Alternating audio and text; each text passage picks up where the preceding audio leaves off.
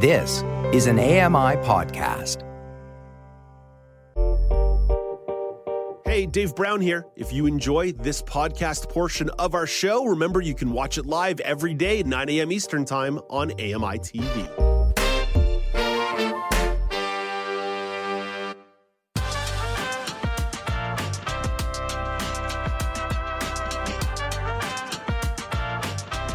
Welcome back. It's Now with Dave Brown on AMI TV. The winter travel season is heating up, and Canadians, oh boy, they are enjoying their traveling. According to data from 17 large airports across the country, passenger counts increased by 82% this year compared to 2019. 82%. Massive, massive number. And of course, the holidays are around the corner, which means even more folks are going to be hopping on big silver birds or big silver bullets of trains or planes or automobiles to get around. So what should you be keeping in mind when preparing for your next journey? Sassy Wyatt has some tips to share. Sassy runs a blog called Blind Girl Adventures. Hey, good morning, Sassy. Nice to chat with you today. Good morning. Thank you so much for having me. I want to start with your blog itself. What inspired you to launch a blog dedicated to accessible travel? Well, as a person that loves to travel, and I have a great passion for helping to change the landscape of accessibility as a whole, I realized there was a niche. People who are disabled love to travel. And as someone that is blind and has been for over 10 years now, as well as a wheelchair user in my youth, I thought, well, why not see where this can go? And thankfully, it's become not just a business, but something that can help other people. And that's what I care about most. Really cool when you can mix passion and pragmatism together like that and give something people tangible to take away. So let's do some of those tangibilities. Let's talk about some of these tips. The first one you want to offer up is learning basic phrases.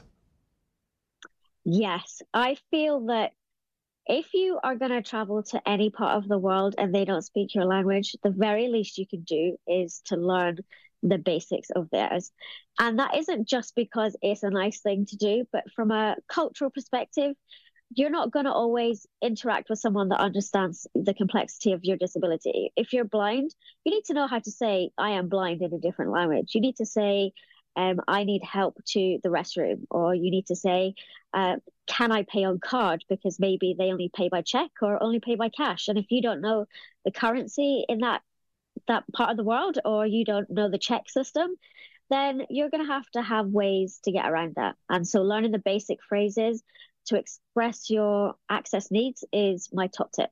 Yeah, I can say that would be a huge orientation and mobility boost if you can actually communicate a little bit, even in just the most basic level, to sort of let people know, here are my needs, here's what you can do, and maybe even make a friend or two along the way as well. It's nice and, once again, super pragmatic. What about a tip in regards to being mindful of battery power and devices?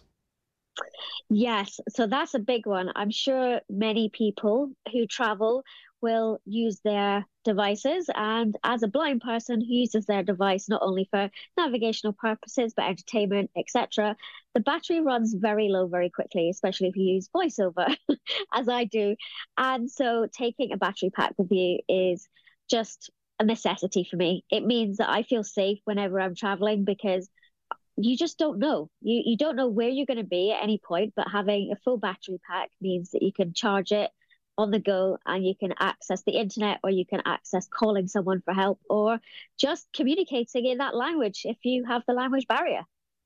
Yeah, having power in the modern age makes a big difference, and you can't always count on there being a plug available or finding a plug. Nice to control your own destiny a little bit. Sassy, anybody who's ever traveled with me has accused me of overpacking, but I get the impression that maybe overpacking might not be the worst habit in the world in your mind. No, I actually believe in overpacking. I think it's better to be overprepared than underprepared. And you just never know if you're at an airport or at a bus stop and, the country maybe has a flood, or you get stranded in an airport, or things break down. You need to over-prepare rather than under-prepare. And as a disabled person as well, I think we're so used to thinking outside of the box all of the time that it's a smart idea to have just a little bit of extra of everything, just in case. Don't tell me this, Sassy. This could go in the wrong direction. My suitcase might get a little too full at the rate things are going. Okay, there's sort of a related tip here, though. Let's say somebody does want to pack more or follows your advice and chooses to pack more. What are some approaches or strategies that may not lead to the bag overly bursting with things? So one of my favorite tips is to use travel packing cubes, and that is because you can organize everything together, but they are very, very good at compressing.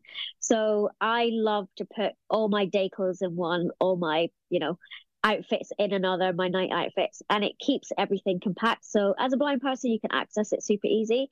But for someone like myself, I take a lot of medication, and so I put them in tiny, tiny little tubs.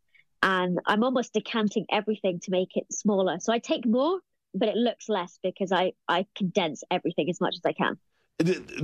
I've never used these packing cubes. I've seen them pop up a little bit on social media on some travel sites. How tight does it get in these cubes? Like, how compressed does your stuff get in these little compartments? Well, the bigger the bag, the more it can condense. But so for example, you think of an average Joe and packing clothes for maybe a week. You can be able to condense all of that, and it will feel very heavy to carry, but you can condense that very easily, and it squishes to almost half of the size. No way. Yes. Okay. What about the flip side though? What happens when I dirty the clothes and now they become laundry? Well, yeah, so I tend to do two things. I take an extra packing cube to chuck in all the laundry, or I take in one bag that I chuck everything in and just lay it as flat as possible. So then it just creates a tiny little wall rather than a mountain of clothes. Okay, let's see. This you got to be practical with these things. You got to be thinking about all the angles. Sassy, your last tip I feel relates a little bit to your first tip. How do you manage actually asking for help as you're navigating a new space, either an airport, city, hotel, etc.? Yeah, I think that it all comes down to confidence. And I know not everyone is born with confidence. It's a skill you should learn. And what I say is never be afraid to ask, because the worst is that somebody could walk past you because they didn't hear you, or they could say no because they don't have the time. However, there are things like the airport assistant. So I will always ahead of time book my assistant. So I know when I turn up at the airport, I'm going to have a member of staff that knows that airport is going to take me all the way through to security, through the terminals, get me on my plane, get me sat down, and then somebody will get me off the other end. So it takes away a lot of the mental fatigue and stress that I may think or feel or encounter. But when I'm in that country, it's actually how I've made some friends, and it's how I've also managed to meet locals. So even though I may not speak their language or they do not know how to assist me by just asking for help, I get to meet and see the beauty of humanity every day. Oh, I love that. Sassy, I'm putting you on the spot on the way out the door here. Looking back at this year, 2023, what was your favorite place to visit? Oh, okay. So my favorite place to visit was actually Rotterdam. We went to Rotterdam and we went to a really nice place called the Hocken Gardens. And it was just a really tactile, beautiful experience. They cared about accessibility. But I think there isn't one place that does it best in the world, because everybody's accessibility needs are different. So just take that leap of faith and see what where the world takes you. I like that you say Rotterdam. That's actually on my list of places that I want to get to in the next couple of years. So you've only reinforced that one. That's good. Okay, what about looking forward? 2024, what's on your bucket list? Oh, on the bucket list. So next year, I'm actually hoping to come to Canada.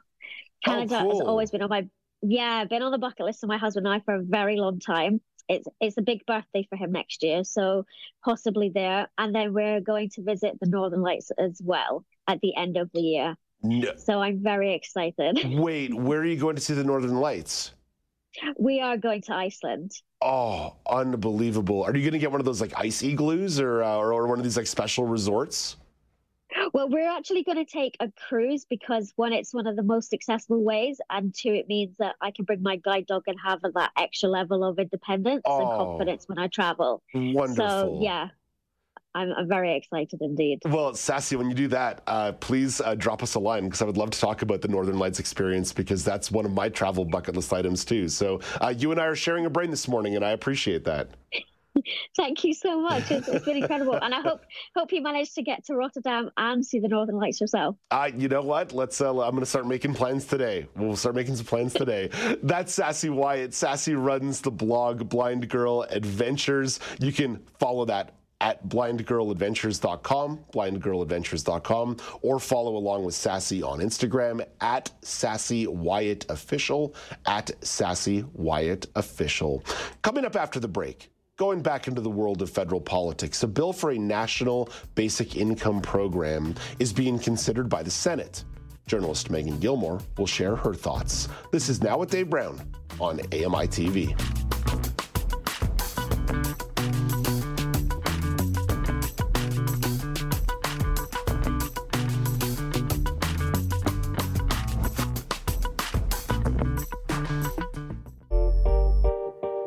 Hey, Dave Brown here. If you enjoy this podcast portion of our show, remember you can watch it live every day at 9 a.m. Eastern Time on AMI TV. Hi, I'm Red Sail, inviting you to download the latest episode of My Life in Books, where internationally acclaimed authors discuss their lives, their work, and 3 books that have resonated with them. That's My Life in Books, available wherever you get your AMI podcasts.